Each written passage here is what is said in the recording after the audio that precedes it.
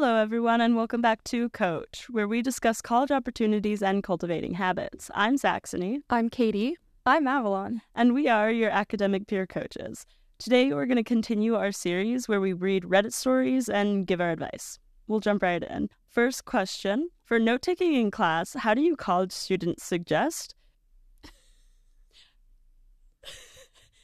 That's not a proper sentence, is it? That's not right.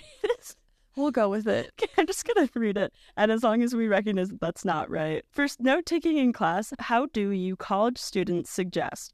Is bringing a laptop to class common? Like, for what classes is writing physical notes better? What classes is it better to have a laptop? Should you always bring your laptop to class? Also, does taking notes on an iPad make a difference? So the first thing I thought of when thinking about this question is it honestly depends on your learning style. Looking back on my own experiences, I think every class I've been in, there's been a variety of different ways to take notes, whether or not you are taking notes or you're using a notebook or your laptop or your iPad. Depending on your learning style, I think that's really just unique to you.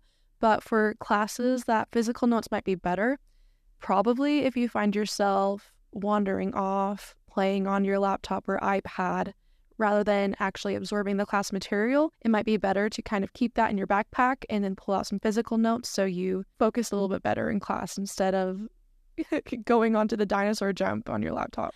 So just a thought. Yeah, definitely. Something that I was thinking about is from the memory side of things, your brain actually registers information a lot better if you're writing letters physically. So whether that's on your iPad or the physical notes, just the act of writing a letter A, it feels different than just hitting a square on your computer. And so you're going to remember things a lot better if you do physical notes. And then also it's very much recommended to go back and rewrite your notes. So I think that's a good time where you could pull out your laptop and like jot down the key notes or different things like that. But that's my little insight. I really like that. Yeah, that's something that I'll do sometimes is take physical notes and then copy them onto my laptop from the physical notes. I think that helps quite a bit when trying to study. Moving on to the next question. This one's a little bit funner. Is going to bed at 9 p.m. and waking up at 3 a.m. to study a good idea? My sleep cycle is all messed up. I don't know if this is right, but it seems like what my mind is leaning towards. I tend to get lazy by the end of the day and procrastinate more than study. I need advice, please. Honestly, if you are getting it done and it's not actually impacting your ability to study, focus, and absorb the material, again, I don't think Weber really cares or any college really cares when you are putting the time to finish your homework or look at your assignments. But if you're able to still attend class and be attentive and to actually dedicate mind power to the work that you're doing at 3 a.m., you know what? Gamer hours. Do it. If it works for you, yeah, I say go for it. I love that, Katie. Everyone has their own style and everyone has their own way of studying. So go with what feels best and easiest. Something to keep in mind is, as adults, we run best on at least 7 hours of sleep. People tend to think that 6 hours is a good ways to go, but 7 hours is actually pretty good. So as long as you're getting 7 hours of sleep, and also something to keep in mind is that like 3 a.m., that's when melatonin actually is at its peak. So you're technically producing the most amount of melatonin. So if you do choose to study at 3 in the morning, might as well get a happy light or something to kick that melatonin out. Then you'll be able to focus better. Wow. I love the science aspect of everything. I was going to mention just make sure that you're getting the proper amount of like hours of sleep. I counted and this is 6 hours. I was like, maybe go to bed at 9 p.m., wake up at like 4 a.m. or 5 a.m. to study. You gotta do that, but you got all the science down. Yeah, I was gonna say pretty much the exact same thing that you guys covered. It doesn't really matter when you study. If you find that you study better at night, why not study at night? As long as you're able to focus and you're resting as much as you need to and taking care of your body, why does it matter whether you study at 4 a.m. or 4 p.m. Like, whatever works for you. So. Yeah, definitely. Next question. My plans are crumbling and I don't know what to do. For the past quarter of my life, I've planned on going into software design. It's what I've wanted to go into for a long time. But now, here I am in my second semester of college, failing both Calc 2 and data structures, and not for lack of caring. At this point, I'm thinking I might be needing a different major, but I honestly just don't know what to do. Any ideas? I have a few thoughts with this. I think this is something that students often build up their majors and their careers in their mind, and when we hit roadblocks or some sort of obstacle, it's like, oh my gosh, I'm in the wrong spot.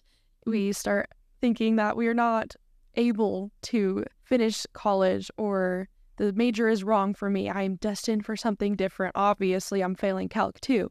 But if you take a step back and you truly think, okay, software design or whatever major you're interested in, if it's something that you actually care about, you're deeply interested in, and it's only these prerequisite courses that don't actually have anything to do with your major, I'd say that it's important to take the time and weigh whether or not you want to put in the effort of putting in more study time and trying to better yourself at Calc 2 and data structures and whatever is keeping you from actually attaining the degree in software design or the major that you're wanting to go into. Essentially, what I'm trying to say is there's always going to be roadblocks. No semester is going to be easy, especially when you're going out of general studies and you're actually going into the meat of your major. There's going to be some difficult classes. So what I recommend going on from here, if you do realize that this is something you actually care about, is going into tutoring, talking to your peers in your classes, trying to figure out different ways to gain additional information, different support, and try it again. If you fall, get back up every single time. That's all that matters. Katie, I love that. I really don't have much to add to what Katie said. I think that I would sum it up in this quote. It's a favorite quote of mine that I always take. It's, success is going from failure to failure without a loss of enthusiasm. And so I just love how Katie said, just keep going. If it's something you're passionate about, don't give up. There is time, there is energy, and there's a lesson to be learned. Who knows how many people you'll be able to bless with your experiences. Yeah. And it's also so important to remember that just because you're struggling with one or two classes in your major, that doesn't mean that it's not right for you. That doesn't mean that you aren't intelligent. It doesn't mean that you aren't good at this whole college thing. Maybe it means you struggle a little bit more with Calc 2. Like, every expert in their field has probably had a subject that they really struggle with. Mm-hmm. And like Katie kind of mentioned, this is a good little plug for us too. If you're struggling with this kind of stuff, there are resources on campus for you, whether it's tutoring or making an appointment with your academic peer coaches. There are resources, and just don't give up because struggles happen. Yeah. That's just kind of the way that it is. Okay, and then our last question here, how to not get discouraged. Basically, I studied maniacally. It makes me giggle. Maniacally, okay. Basically, I studied maniacally for this exam. Failed it. I had 63% out of required 75%. I had double the mistakes I thought I would have, so it came to be a bit of a shock, especially because I almost never fail my exams. I have a second chance at it in 10 days, but I feel super unmotivated. I truly felt like I understood the material, and also I solved basically all practice papers. So now I don't even know where to study from. Give me some hope.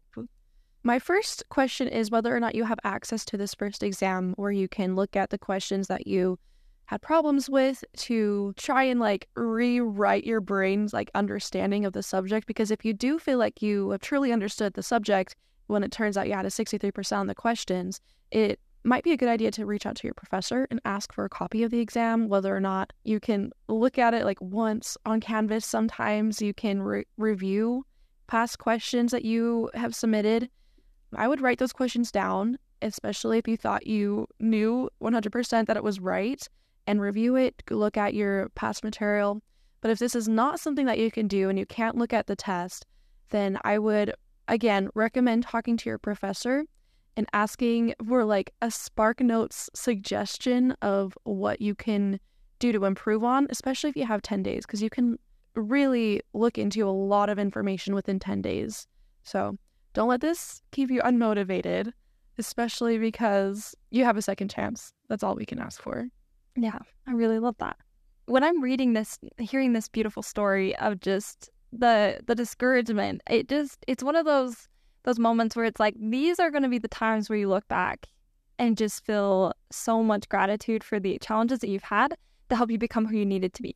So I have a personal story with this. I was in my second chemistry class. I think it was my third, actually. And my first exam, I went in, I thought I was going to do great. I thought I knew this stuff. I did not do well, and I was very discouraged. And I knew that I had to do super well on the second exam to get the grade that I needed to get. And so the second exam, I actually studied like crazy. I went into it and I did not feel confident at all. But it was crazy how I got the score that I needed to get.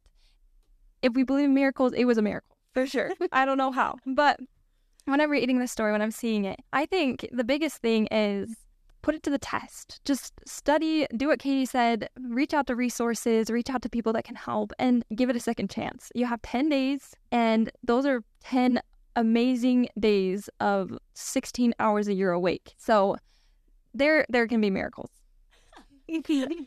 We believe you. Those are good, too good. We've got the academic, how to study for it, which is great advice. Talking to your professor in cases like this is always so good. And if for some reason your professor isn't helpful, maybe try to think back on the test and like remember or try your best to remember which ones you felt most uncertain about while taking it. I guess it depends on how long ago you took the test.